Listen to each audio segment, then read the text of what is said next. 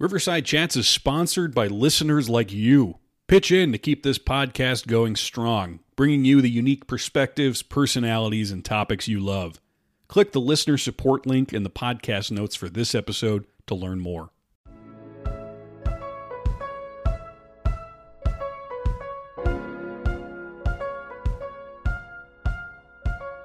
From KIOS in Omaha, you're listening to Riverside Chats. I'm Tom Knobloch, and today I'm talking with Maria Corpus, activist and host of Nightcaps. Omaha feels like a love-hate relationship, that you love it and the things that make it flourish are the people on the ground, but you hate it because the people who have the money and the power aren't listening to you or your friends. And man, if it takes 9 generations for this place to get better, I'm like, what good can I do? But I'm still here. We talk about her story, her theory of communication, her vision for what the future of the city and the country might look like. Stay tuned for that conversation after this break.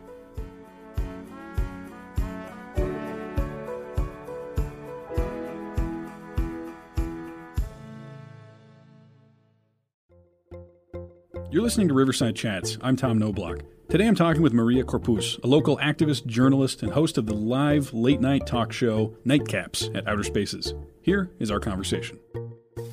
Well, Maria, first of all, thanks for being on the show. This is exciting to talk to you. I feel like you are one of the important people in Omaha who's also a cool person. That Venn diagram doesn't always intersect that much. So, oh, thank you. That's a big compliment. Well, yeah, and Nightcaps is one of those cool things where just, as a comparison, there's a different energy someone like you brings to that than like Pete Ricketts starting a podcast. So has he done that? He did start a podcast, yeah. Oh, about beef passports? No, I think it was a year or two ago, and I listened to an episode or two because I was curious. And what my recollection of it is something along the lines of he had Deb Fisher on, and it was sort of like, boy, Deb Fisher, we sure agree on a lot, don't we? Let's just switch spots. Yeah, and then I listened for like 5 minutes or so and thought, all right, I think I get it. So you, on the other hand, have a cool live show, and it's sort of the late night format. And I wanted to talk just sort of about that in general. What drew you to that as a format, as your way of sort of communicating yourself and exploring issues? Yeah, there was a lot of things that went into that. At the time, DeJuan Hayes and I were starting up Noise, and we were sitting at what is now Bad Seat. It used to be Mug Life, and just going through getting ready for the primaries when Cara Eastman first ran against Don Bacon. And I was trying to understand why people my age, plus minus 10 years, I just turned 26, so I was a few years back then, but how we are the most diverse, most liberal, but we're the least likely to vote. And I had read that fact, and it made me so angry. And I was like, why is that? And why don't we care? Then I was mad at our education system because I felt like it had failed us in the act of civility. And how do you be a participatory person in the United States or in Omaha, Nebraska? And I felt like it was really left out of our education of why we have skin in the game and why voting for the learning councils all the way up to the president is so important. And as I was reading into that, I just brainstormed, what do my friends care about? And what are my friends showing up to? And what are they going to invest their money in? Because probably back then, none of them had even given to a political candidate at any point in their time. But they'll buy a $30 ticket to a concert, and then they'll buy a $30 T-shirt, and there's $60 that you spent in one night, but it's for an experience. I attended Creighton, and I was a journalist student there, and I got to learn. I was a public relations major, but I tell the story quite often, if you've ever listened to me speak, is I had the privilege of going down to Nogales, Mexico, which is a border city. And we filmed a short documentary down there about the migrant experience and talked to folks who had just recently been deported. And that was the summer before Trump was elected.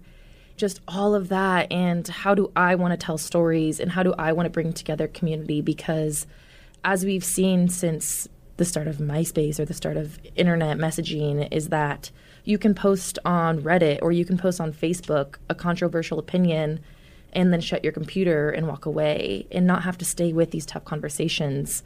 That was one reason why I wanted to start something like this. And the other is that I was getting frustrated having conversations with my conservative family members. And how do I not get so angry at them? And how do I educate them and bring them into a space where they're not going to feel made to feel stupid or like they don't know something or looked down upon? And so I really tried to make it be an accessible environment for people to come learn things or to share what they already know in a space that also is focused on including voices that aren't normally included in panels around town or, at Creighton panels. Or I would attend events and I was like, you guys are all just repeating what the other person is saying. It's just an echo chamber. I really try to intentionally choose people who may not ever sit in a room together. There's always an artist involved, whether their medium is visual arts, whether they're dancers, musicians, and then they're part of the conversation, and then they get to present their work to the audience to kind of close out the show. So if we're talking about things like the rights of our body and women's rights like that, working through things that could be traumatic or that bring up like icky feelings. And so getting to celebrate at the end through artwork to me was really important so that you could at least like take a deep breath together and enjoy something beautiful or that sparks different emotions. So yeah. Well, that's so ambitious. I mean, so many people so it sounds like part of the root of it was how do you have a productive conversation rather than like fighting with people. And so, I mean, your answer to it is this big celebration of art, this sort of celebration of people, this collaboration of cultures talking to each other. So there's a lot to that. And I kind of want to go back to, I mean, you studied journalism, but this feels beyond the scope of what they probably prepare you for in journalism school, right? Yeah. Well, I guess before we get to Nightcaps, to take a step back further, I mean, did you always have ambitions to do some kind of big multimedia type show, or was like a variety show, or was there a point where you wanted to be more of a straight-laced journalist? No, I don't know. I think what sparked my passion for storytelling is I was hired by a startup app company called MyGUI when I was 17 years old. I don't even know if they're still around. It was basically Yelp, but only for cool. And so I was a nursing major, and because I just wanted to help people and connect to people. And then I realized that nursing wasn't really my passion, but telling stories with words and language was. So when I got into journalism, I really had no idea what exactly I wanted to do with it. And now I just kind of do a whole mixture of things. Nightcaps is really my side passion project. It's kind of not fallen to the wayside this past year, but people are like, why haven't you made it into a podcast yet? And we did a few virtuals and it was really great, but I was going negative with my bank account, paying out artists because I really believe in paying artists. And usually there's a recommended donation at the door of Outer Spaces. And so we're able to pay out through that. But without that, I still believed in paying out. So that was one reason. And a big part of Nightcaps is connecting. And that's my favorite part of it, is that I get to watch people meet each other and then watch them work on projects together and watch them chit-chat and push the conversation about what people in Omaha are talking about forward outside of Nightcaps. But watching relationships start and flourish in that space is so important to me, because really it's not just a conversation with guests, it's a conversation with the audience that attends as well. When you're sitting in class and you have a teacher, like, let's just go with calculus, and all of a sudden it's at the end of the class and the teacher's like, what questions do you have? And you're like, I had a question a few chapters back and now I'm completely lost. And so I like to present that to the audience right away, of being like, if ever there's a question or a comment where you're like, hey, wait, I don't actually know what a crop covering is, then we can stop and ask about it. Because again, they always say, if you have a question, odds are somebody else does, but let's not wait till the end. We can do that, but I like to really bring in the audience's thoughts and questions throughout the entire conversation. So the live audience is essential to the whole project then. Exactly. Mm-hmm. Well, and so, I mean, what is it about conversations? Because I kind of feel this way too, that there's a big difference. Like, I don't have a bunch of questions right now. I just have a bunch of ideas, basically. But what is it about actual conversation that you can do more with, or why that as opposed to like the straight sort of interview? The straight sort of interview puts people in boxes, and I hate being put in boxes. Just being like, you ask a question and you expect a certain type of answer, where I usually just prioritize a few questions, but then a lot of the other questions come from something another person said, and it creates intentional listening from an interviewer. I mean, as a podcast or radio person, when the interviewer is just asking questions and isn't intentionally listening to the person who's responding. And so I think in a conversation format, it allows for an ebb and flow of conversation that I get taken to places that I had never even considered that I want to like dig into. Right. And so I really love the open-endedness of the more conversation style. And going back to how it started, I was watching, you know, like Samantha Bee and John Oliver and Trevor Noah, and I loved the way their style of telling stories, but I also wished that they would do more interviewing of like celebrities on more influential topics rather than just promoting their next book or movie. I was like, what do they think about this though? And other problems that you talked about earlier in the show. Did you ever do I'm nerdy about interviews, and I watch like old Dick Cavett episodes where they'd have people just come on and have these really inflammatory types of conversations about things. And, Dick Cavett just kind of was there. Sometimes he would actually have the conversation itself. Sometimes he'd sort of just bring in like James Baldwin and somebody else and just let them go at each other. And to me, it's so engaging and interesting. I mean, do you have influences in the way that you try to have those conversations?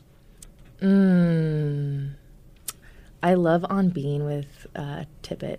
She's wonderful. And I think that she really has intentional conversations with people. I love the way that she holistically looks at problems.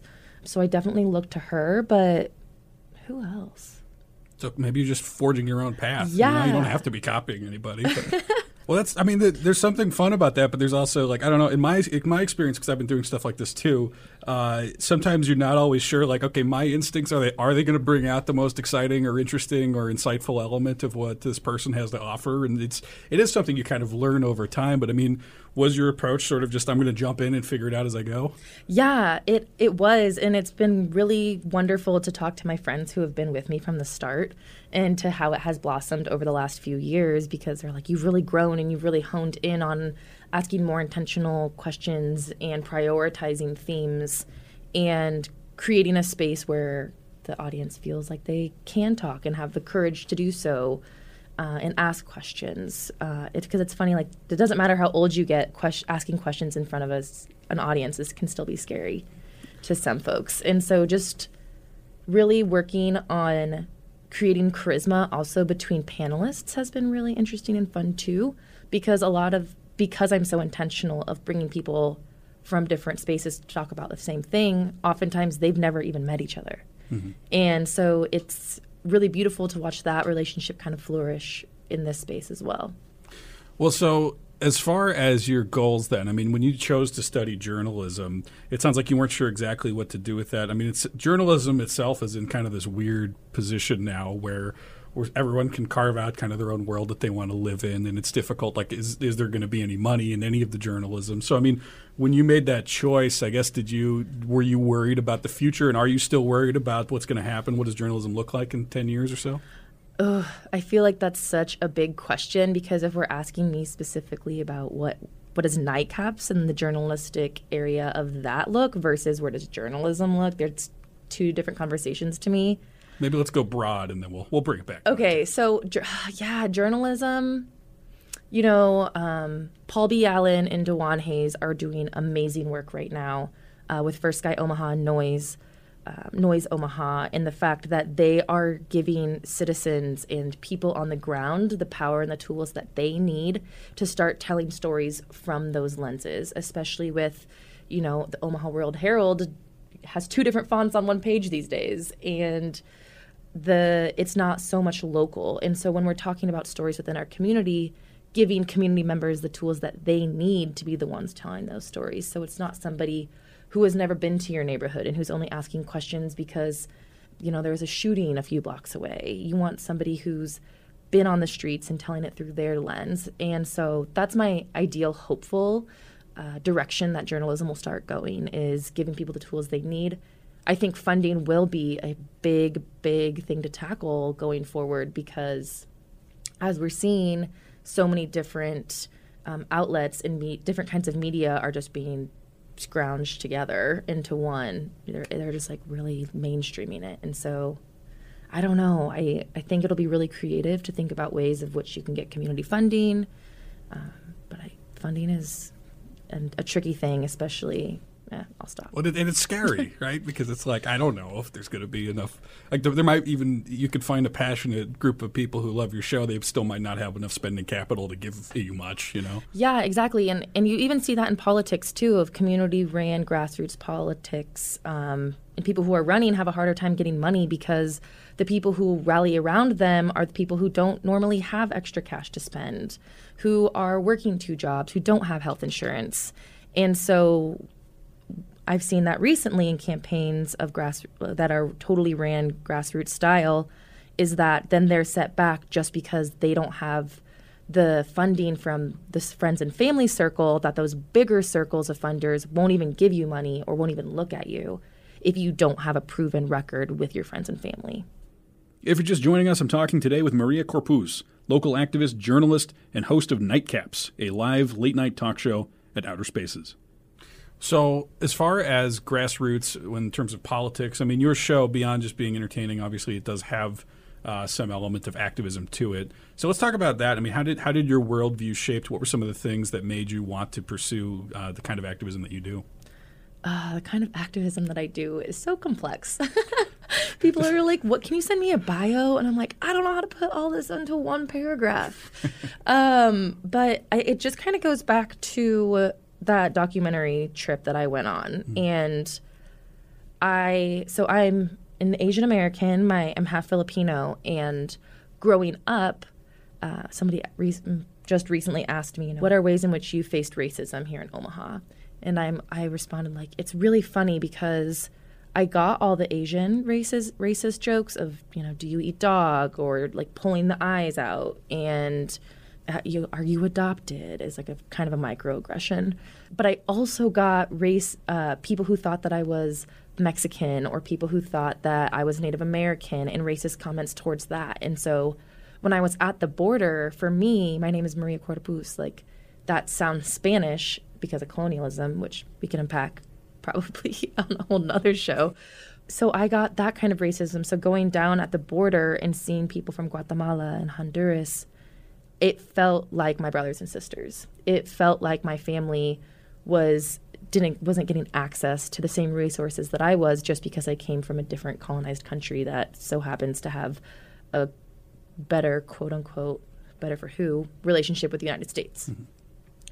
And so coming back from that, I realized that I could no longer live without trying to learn more about the social justice issues, without feeling bad. And so Dawan and I were starting Noise. I was trying to start Nightcaps. And because social justice was so new to me, and fighting for this and advocating for different things was so new to me, that I wanted to use Nightcaps as a way to educate myself, mm-hmm. and to educate folks who were in my position to feel empowered to do something.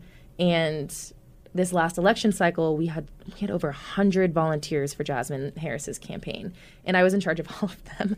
It was so much fun, but so many people were first-time volunteers. I would say like 85%, which was awesome. And so in our trainings, I would say, it's your first time, and we can't expect you to know everything. We can't expect you to know every single response to policy that Jasmine has. I don't even know that, and I am on the payroll. And so, the best thing to do is to just, if somebody asks you a question that you don't know the answer to, just being like, "Hey, I don't know that answer. Let's go find out together. Can I get your contact information? I'll call you back later." I had one guy ask me, like, what is this candidate's position on the bridge that's going to go up over here? And I'm like, I don't even know what bridge you're talking about. Let me call him. So I called the campaign manager. He sent me to somebody who's working on whatever it was in the legislature, called that guy, and then brought it back to this voter. And we had like a more conversation about something that we both learned. And so I think it's important, in order for advocacy and activism to be accessible, it needs to be open, and we need to address people who are gatekeeping this space, so that people do feel included and empowered to go out and go to a protest, write postcards. There's so many different ways for people to get involved, but I think a lot of people shy away from getting involved because they're scared they don't know everything, or, politics is scary, and it is scary. Well, I think what you're talking about, that makes sense, that the love of a conversation in general is sort of going on a journey with somebody, as opposed to like a strict interview. But I want to talk about this idea of gatekeeping, because I think it is essential, and it's really a political hotspot right now, right? Because you're talking about the history of colonization, of imperialism, right? And so for you to go on that journey, now we have that happening sort of simultaneously with this fight over, I hesitate to even say there's a fight over critical race theory. The fight over the 3 words critical race theory at the very least. The fight over how should America be taught or explored among people trying to learn about the history. And so, I mean, how did that journey work for you, I guess, in terms of trying to connect with your family history and what that means in kind of a broader sense? Oh, man, this is such a big topic for me this past year. With everything that happened last year across the nation and specifically in Omaha, my grandmother she turns 94 on July 7th. She's been saying she's 94 since January 1st, but that's all right. And I grew up with her, and she was just another figure in my family. And she, was living in the Philippines during World War II, but after the Filipino-American War. And just the other week, I was like, Lola, tell me more about what your parents thought about the Filipino-American War. And she responded, what war? And I was like, the war between the Philippines and the Americas that ended 25 years before you were born. And she's like, well, maybe I already forgot about learning about that. Maybe she forgot about it, but also she learned from U.S. history textbooks. The U.S. prepped Filipino workers to be viable to come to the United States. And then there was, they handpicked Filipinos who had doctorate degrees, who were nurses, and bred us to be workers here in the United States. And this past year, Filipino nurses were the ones who died at the highest rate because of COVID. And digging into that history, and after she said that, and it was the first time this past year that I was like, Lola, when did you experience racism? And she recalled 2 different stories, and I'm a crier. So of course I was crying, and she'll even tell me, why are you so sensitive? Like, Lola, like that's such a bad thing. Yeah, it's a bad thing. But then I have more grace for her in that aspect because she had to leave her home for years because of the bombing and the war that was happening in the Philippines when she was 12 to 15 years old. She lost her mother right at the end of that because as they were traveling back to their home, her mother had an asthma attack, but the hospitals weren't open yet. And so she lost her mother at a young age. And when I think about all that trauma and that ancestral trauma and the emotional response that must have come with that, I'm like, well, yeah, no wonder you don't know how to cry because it was just survival mode. And I felt empowered because I was like, you know what? That response to trauma and emotional response is going to end with me. And that's okay that I'm sensitive, and that's okay that I'm empathic, and that I cry. I was thinking the other day, I've hosted a lot of panels this year, and a lot of them are talking about trauma and because of racism or whatever else. And I'm like, I wonder how many people have seen me cry virtually this year. It's got to be dozens. So, but I mean, as far as your point, though, that's a good thing, right? Because you would want people to embrace something similar, right? Because there's probably other people who feel similarly about their generational trauma and how to react to it, right? Yeah, and so just this past year, I've been trying to study books about the Philippines and what our culture was like pre-colonialization, and they've been colonized by a lot of people.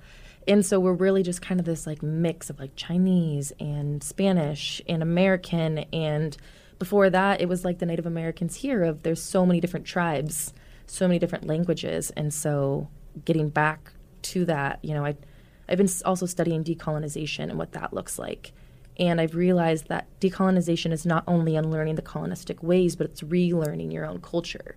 So decolonizing looks totally different for somebody like me versus somebody who in another country who's been decolonized because of the way that they have to relearn their culture, because it's been taken away, because it's been hidden, because our ancestors didn't get to learn that history, or our history wasn't allowed to be taught. Right. Well, I think that's fascinating about the American history books, and it kind of helps to, I think, clarify some of the issues about what does it look like to broaden history now, because sort of in the argument against it, there's this idea that, nope, we got it right, it's done. And we're done figuring out history. It's all perfect. We're good to teach it now forever. And then that gets conflated with to have a nuanced or critical view of the country is to hate the country. And so maybe let's talk about what are your feelings on that view? I mean, what is it? How is your idea of America? What is it right now in the context of imperialism, colonization, and everything you're going through? You know, I just had this conversation with my good friend Elijah yesterday because her and I are hosting the Public Assembly, which is a new program over at the Bemis. They have a new exhibit right now called All Together Amongst Many, and it's talking about empathy. And a lot of the artists in this exhibit are Black, brown, queer, people who exist on the fringe of society. And we talked about how beautiful it is that finally Black and brown folks are getting to tell their history in a creative way through art, where historically it's been white artists in museums, white male artists in museums. And so I think it's a really beautiful time right now that we're getting to experiment with telling our stories from our lens and not having it told for us. And so it's really hard to convince other folks that we can keep doing better when we're telling them that the way that, because, okay, white men wrote history. And so to tell a white man that, hey, we need to revamp history, that's coming for, they feel personally attacked for that. And so how do we create this conversation in a way that will be open and inviting for everyone to have this conversation? Because in reality, they're the gatekeepers of this whole getting critical race theory in schools, or even getting sex education taught in schools. I think is a really big one that I'm passionate about, of like, in schools, if you only learn the basics about sex education and you're a queer person, how do you learn how to have safe sex? It's not really accessible in that sense. But it's such a complex issue that I hope that people can keep fostering that conversation to find a way to bring other perspectives into the history books, because that's what's crucial and essential right now. And all stories need to be told from the person who experienced them. So it's not like, no. I'm always like, if a kid on the playground was bullying your son, you wouldn't, and you went to the school and they're like, oh, well, that's just kind of like the way it is. You wouldn't be like, no, okay, yeah, you're right. That's just the way it is. You would be like, no, my son is bullied. Can we listen to him? And so for Black and brown people to be like, we've been bullied. Our ancestors have been bullied. Can you just listen to us? Can you hear our perspective on these stories? I'm like, if anybody can relate to their kid getting bullied. Well, yeah. I mean, I think you get into problems, too, where a lot of the people, they don't always believe. I mean, they're trying to signpost. They're trying to make, I don't know, they're having a different conversation than the one that they say they're having a lot of the time. Mm-hmm. But, I mean, as far as the idea that, like, you hate all society because you're critical of it, as like that juxtaposed with the idea that you are involved, you're an activist, you're working with people who have causes that you believe in, right? So I mean, I think that there's kind of an inherent problem with this idea that only one side of the political spectrum can be critical and the other one can't, when also both. All right. I hate the idea that there's only two sides of things too. I think it's stupid personally, but what work you're doing seems to suggest that you do think there is a chance that things can improve, right? That there's a possibility of a better world. It varies. It varies every day. Like yesterday I was so uplifted to be in this artful space and to share it with my friend Elijah and brainstorm what kind of conversations we want to have with people.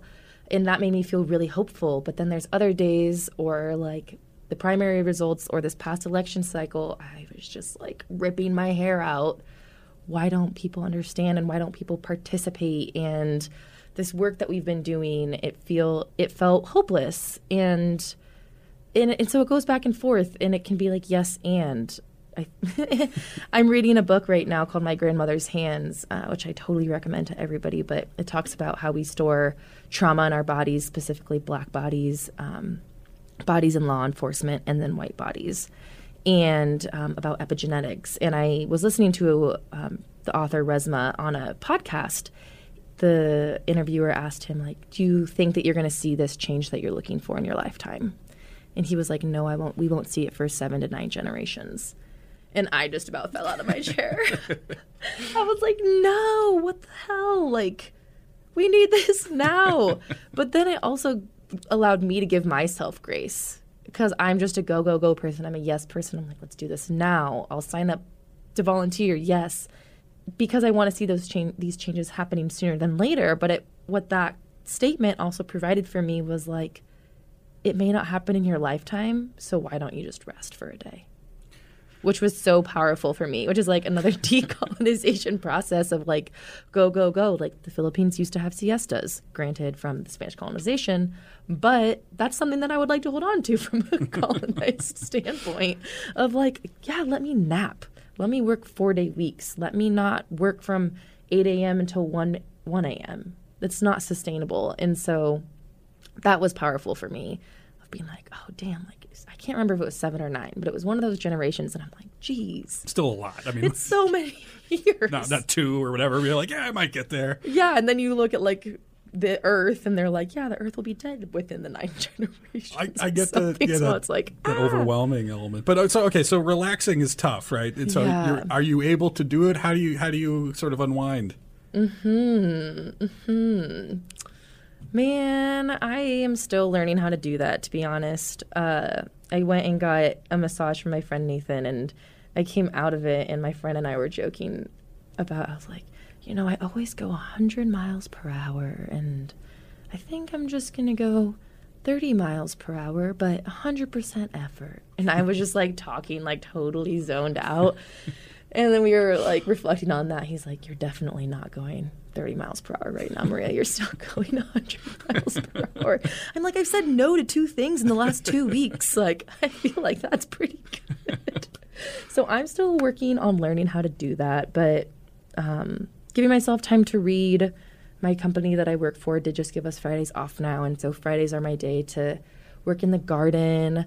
I ripped up a whole sod side of my house, a lot of sod on the side of my house, and Taylor Keene, who is a good friend and has been a guest on Nightcaps, he did the Sacred Seed pop-up downtown, and he passed on sacred seeds to me. And so I planted the 3 sisters, which are corn, squash, and beans, and planted some sunflowers around them, and just watching the corn grow. It's like a physical thing that I'm doing with my hands and the land that I own to decolonize it. And so it's been a way for me to take action on what I'm learning internally. Well, it's also a way for you to kind of do your whole life mission while ostensibly relaxing, right? Yeah. I'm like, pulling weeds is like really comforting to me. So, I mean, do you have, like, it sounds like what you read is related to all these things you're interested in. It sounds like, the gardening has got sort of the goal. Not that there's anything wrong with that, because these are good things. And, opening your mind is obviously it's a thing that helps you in general, right? But, like, do you have, are there, like, guilty pleasure hobbies, too? Like, you watch something on Netflix and it's disconnected somehow? Yeah, I actually just finished the first season of You on Netflix. That's the stalker show? Yeah, okay. With Dan from Gilmore Girls. And that really messed me up. I couldn't watch more than 1 episode a night. I'd have to finish it off with like a New Girl episode. But really, that's like it. And I'm really lucky to also just have a very, very tight-knit family. And I go home for dinner on Sundays, and I have 3 siblings, and now for the next 2 or 3 weeks here, we're all going to be in town. And so that is we play Catan, and we write our name on the box of who wins. And I think I'm like right neck and neck with my brother Michael right now. But that's something, and just being in conversation with them is kind of my break. But I need more guilty pleasures, because literally my problem is that first word, guilt. I feel guilty if I'm not like learning something, connecting people, having conversations, attending my friends' events, doing my day job, doing all the other jobs that I take on. So that's another thing that I'm definitely need to work on. I'm talking today with Maria Corpuz, local activist, journalist, and host of the live late-night talk show Nightcaps at Outer Spaces. Let us know what you think by following Riverside Chats on Facebook, Twitter, or Instagram. You can use the hashtag Riverside Chats, or we have a new thing we're trying out here, a new feature, a kind of letter to the editor, where you can call in with what Omaha issue is on your mind this week. Leave us a brief voicemail at 402-881-0089 for a chance to be featured on one of our upcoming shows. We'll continue my conversation with Maria Corpuz after this break. Hello? I want to be a Manchi boy. Listen Omaha's new goofy food podcast, The Munchie Boys. Every week, we get food from a different local restaurant. Let's go. We munch. Yes, there is munch. And talk about the experience. What we got. Where did we go? We're still there. 2 boxes of food. In lighthearted banter. I just jammed the rest of the Mediterranean in my mouth. Meatball-based items. In a way that is both zany. This is gonna be crazy. We might end up throwing up. And fun. My hands are burning. Hell yeah. Every episode features an exclusive song. Do-do-do-down. Where we sing about our weekly adventures and feature a different analog synthesizer. It's a synth model. Play the track now. Now, When it tunes, it sounds like Ha Ha Bra. check out Munchie Boys on Spotify, YouTube, Streaming or streaming? and most other digital outlets. Munchie Boys.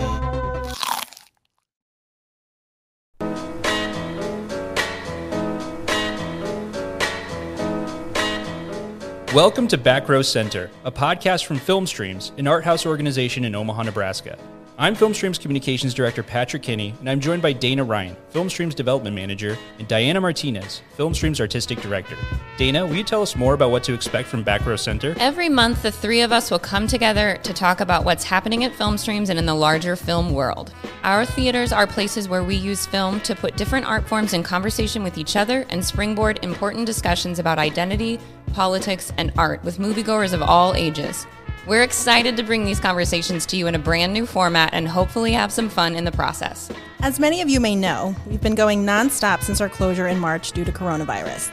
From our slate of virtual events and Q&As to weekly new releases available on our site, we're excited for a more personal way to bring you all in closer to the heart of our organization by hearing straight from the people behind the scenes. You'll get to know the three of us, as well as the rest of the Filmstreams crew, as this podcast develops. Even though we're closed, we still believe in the power of film as a collective, communal experience. So subscribe to the podcast through whichever platform you listen, and we encourage you to tell us your thoughts about future topics, the films we talk about, and stuff we need to watch through our Facebook, Instagram, and Twitter. We're at Filmstreams everywhere. Until next time, we'll see you in the best seats in the house, Back Row Center.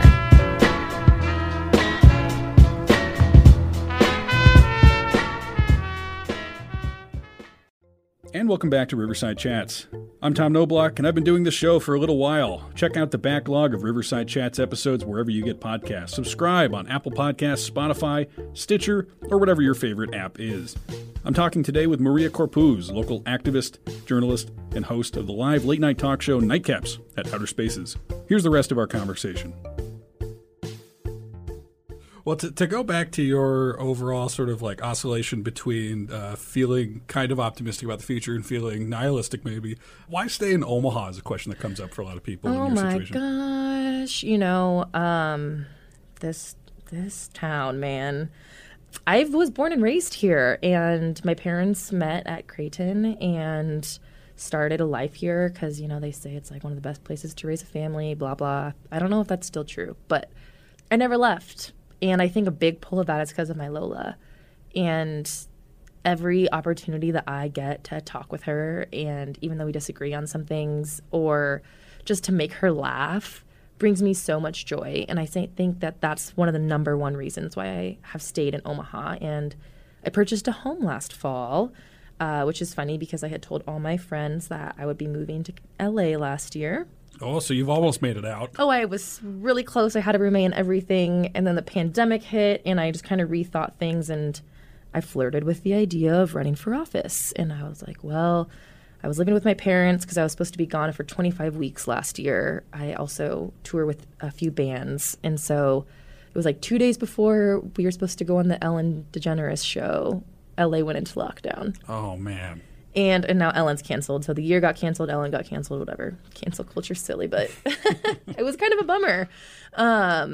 And so I came home and was just kind of, you know, rethinking, doing all this research and thinking about what my activism looks like and watching people run for office. And I was like, if they can do it, like, I could do it. Oh, yeah. Watching the state legislature's live feed, I feel like, is a big ego boost when some unnamed people get up to talk. Yeah, it's just like, are your constituents listening to what you're saying right now? So I was living with my parents because I'm like, it's stupid to pay rent when I'm not going to be gone for half the year. And then since I was at home for the majority of the year. My mom was like, all right, Maria, come December, like, you're going to have to pay rent. I'm like, I'm not paying rent to anybody. That's funny. So I started looking for houses, and was on my way to my friend Pascal's house and saw a house for sale a few doors down. Luckily, before this entire market went crazy, I put a bid in, and I was lucky enough to get it. I was literally questioning today if I'm going to rent it out and move to LA again. So I don't know. But Dewan and I were talking about this the other day. It's like Omaha feels like a love-hate relationship, that you love it and the things that make it flourish are the people on the ground, but you hate it because the people who have the money and the power aren't listening to you or your friends. And man, if it takes 9 generations for this place to get better, I'm like, you know, what good can I do? But I'm still here. Yeah, Dewan's, I'm friends with him on Facebook, and seeing just his sort of like soul-crushing posts sometimes about his relationship with the city, I almost just want to just get out. Yeah. Get out. Just go somewhere else, Dewan. I know. But he calls it how it is. And I don't know, man. We just got to get people elected who will even listen to us and have the conversations that we're trying to have, because a lot of the elected officials right now won't even have conversations. And I think that's where I feel defeated. You know, it's like, why aren't you even open to having these conversations or flirting with our ideas? And if we can come to like even push the needle a little bit, that would be good. So would, in your potential goal of running for office then, would part of the idea be to bring what it is that draws you to conversation to some kind of elected position? I was considering running for office, and then I was so privileged to be a part of Jasmine Harris's campaign for mayor this last year. And I was in charge of field and volunteer directing. And it was the best experience and the most tiring, exhausted experience I've ever had. It just made me think like, I know I have a role in pushing progress forward, and I don't know if this is my role in pushing progress forward. Just with the hate that comes with it. And like I said, I cry a lot. And so I can already see all the white men in this town being like, she's too soft. Like, they already bash on Senator Kavanaugh for that. And I love Senator Kavanaugh. And I would probably cry more than she does, which is a lot. So I don't know. Right now, those plans are kind of put on hold. I'm just like, you're still young. You can do this in the future if it feels like the right time. So that's kind of on hold. But if I do, when and if I run, that will definitely be part of it. Is I'm just like, more people need to be having town halls. And Senator Tony Vargas, he even told me, he's like, I kind of copied your idea of nightcaps, but wanting to interview people since the pandemic live on Facebook. And so I was privileged to be on his show now, doing that, and just making sure people's voices in the community are heard on your platform, I think is so important. And so I think that's what more elected officials should be doing, is having those conversations, whether it's virtual town halls right now or in the future, like, hey, I'm going to be posted up at this coffee shop, here's my open hours, or like what teachers do, open office hours, I think are really important. If you're just joining us, I'm talking today with Maria Corpus, local activist, journalist, and host of the live late-night talk show Nightcaps at Outer Spaces. So it sounds like you've also got kind of an element of showbiz with the moving to L.A., playing in bands, even Nightcaps as a potential show that could be spun out of that, right? Is that a dream as well? Okay, I'll rephrase. I don't play in bands. Oh, okay. I tell them that I'm the words of encourager. Okay. I'm the words of affirmation giver, but I also I sell merch, and I'm the merch manager, and I help tour manage for Tennis. Which they were based out of Denver, and they moved to LA, and so I'm like, dang it, you guys. And then a band called Tuxedo, and they're based in LA and Seattle. So you don't play any instruments then? I don't. I just, play on those heartstrings of people, trying to get them out to vote. Well, what about doing your show, doing Nightcaps in a late night TV show way? Is that an aspiration? Oh yeah, when I talk about my dream job, I'm like, my dream job would be to like get Netflix or HBO. So if anyone's listening and has a connection, help me. I would love to do that, and I think it would be really cool like, I've just had this idea of a show that it's a traveling and you go to different cities and you feature community activists on the ground and what they're doing. Because, like, if Kansas City had a noise, or, you know, if Minneapolis had an IB Black girl, and sharing the resources instead of people having to start from the beginning. Because a lot of the problems that we have here in Omaha are problems you see all across the country. But I would love to create an ecosystem of movers and shakers and featuring people like that, so that you're like, oh, this guy, DeJuan Hayes, you know, started this. I just keep using him as my reference, but, you know, somebody who may want to start that in Kansas City or wherever can go to their website and get in contact with them and be like, hey, would love to sit down with you, and just creating a space where we don't have to start so far behind and keep restarting and restarting and restarting. I think that's a really cool aspiration. And Ted Sarandos, if for some reason you're listening to Omaha Public Radio, you know who to call. Help us. Okay, so as we're kind of winding down here, I know you had some things you wanted to plug. So what should we talk about here? So I kind of already plugged the All Together Amongst Many. If you have a second, go check out this exhibit and give yourself time, because it's important to sit with this artwork because of the fact that it was created by such a diverse group of artists. Come check out our public assembly conversations that Elijah and I will be hosting. We're going to talk about things like cancel culture and prison reform, and empathy, and how empathy is courageous.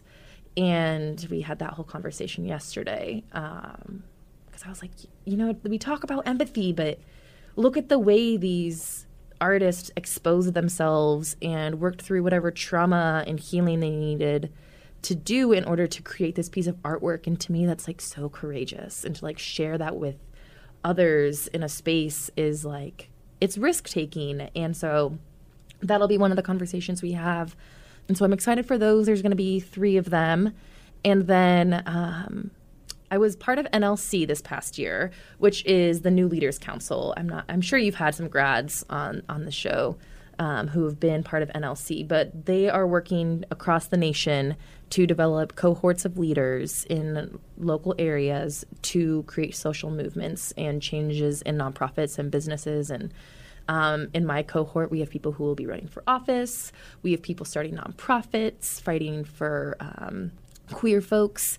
And so it's a really diverse group of people. But I felt you create a capstone, and that can be whether it's like a business plan, running political campaign plan, nonprofit, just that pushes the progressive values forward. And it got to it started in January, we presented in June, and it got to like April, May, and I still had no idea. My thought was like, okay, how can I combine my work of like decolonizing with running political campaigns, and is that even possible when the system we're in is so colonized, and like having just like existential dread. And so and then the shootings happened in Atlanta, and I just like drove home crying from work, and the grief and the loss of words, and see, I'm like getting teary-eyed right now. But like I didn't have a sense of community to go to. I had my family, and they only really talk about this hard stuff when I bring it up. I'm the one known to kind of ruffle the feathers at home in this sense. But it was an important realization for me to have that there was not an AAPI collective or group that I could go to just share my feelings with. And I ended up getting invited to a call with like 25 AAPI women from across the country. And so I tagged a few of my Omaha friends, and that weekend we just hopped on Google, had never met 90% of them, and just voiced how we were feeling. And that was so powerful to me. And as I was talking to Alicia Shelton and my other friend Eric, who are also in this group with me, I was like, you guys, like, what do we do to move progress forward? And the conversation that we were having is that so many progressive folks are frustrated with the Democratic Party. And a lot of them want to leave the Democratic Party and start their own. The problem with that is that then you walk away from the institution that is money, and that is cash, and that is backing and connections. And so so then it's like, well, then how do we influence the Democratic Party to be more progressive? And Alicia Shelton was like, you got to get a seat at the table. And I'm like, okay, how do you get a seat at the table? Like, I am so new to this work inside the institution. I work in the community, and so I don't know what the Nebraska Democratic Party does from the Douglas County Party. And so learning more about that, and they connected me with Caleb Rohrer. I'm pretty sure I'm pronouncing that right. And he's an Asian American who's already a part of the party and has an executive seat, but has been trying to start an AAPI caucus and hasn't been able to find the people to take the torch.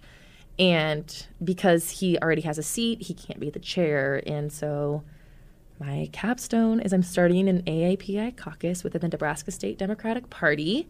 We're going to have our first meeting next week to just kind of talk about bylaws and how a caucus works and what power we have. And for me, primarily, it's just a space for progressive AAPI community members to come together to talk about this COVID and the racism that we've experienced through COVID, throughout our lives, and how do we respond as a cohort of folks in the Omaha and Nebraska community across the state of harnessing power and telling our own stories again through our lenses, and really just bringing hope back together for us, because it's felt, like my Lola wants me to take her to the Asian market, and I'm terrified to take her to the Asian market. Or just with my dad going out, I get worried because they look more Asian than I do, or my brother, and it's something to me that I need. And it's almost like why Nightcap started. Like, I needed an educational space, but a creative educational space. And with this AAPI caucus, I need a space for my own healing and community, and to just meet people who have similar experiences to me. And how do we make informed decisions by listening to each other and bringing those decisions to the Nebraska State Democratic Party? Well, I hate to throw anything else onto your plate because you've got like 15 great sounding things, but is Nightcaps, is there a way people could, is there a Patreon or something where they can help you bring it back the way that you'd want to and not go broke? Go donate to Outer Spaces, which is kind of my fiscal agent or sponsor, and Philip has been doing amazing work at providing artists spaces to create and perform and present to the community. So you can head to their website and donate there. You can, I don't know if you can make a note, or you can just, shoot me a DM or email, and I'll be like, I'll tell Philip, hey, this is for Nightcaps. And really pushing Outer Spaces agenda forward is helping to push the Nightcaps agenda forward as well. All right. Well, thank you so much for talking to me. This has been really exciting, and I've really had a good time. Yeah, thank you so much for inviting me. I'm so happy to be here, and I know I'm just like, what am I going to talk about? There's so many things. Which ones? Well, feel free if you ever want to come back on and talk about other things. I know we had a lot of big topics. You're welcome. You're always welcome. Thank you so much for having me. It was a pleasure. Riverside Chats is a production of KIOS 91.5 FM Omaha Public Radio. The show is produced and edited by Courtney Bierman. Our original music is written and performed by The Real Zebos. Our artwork is done by Ben Matukowicz. Remember that you can find the backlog of all of the conversations on this show wherever you get podcasts. Subscribe today, and please leave us a review. Also, remember, we're trying out a new feature here, a kind of letter to the editor, where you can call in about what Omaha issue is on your mind this week. Leave us a brief voicemail at 402-881-0089 for a chance to be featured on one of our upcoming shows. As always, thank you for listening. I'm Tom Noblock.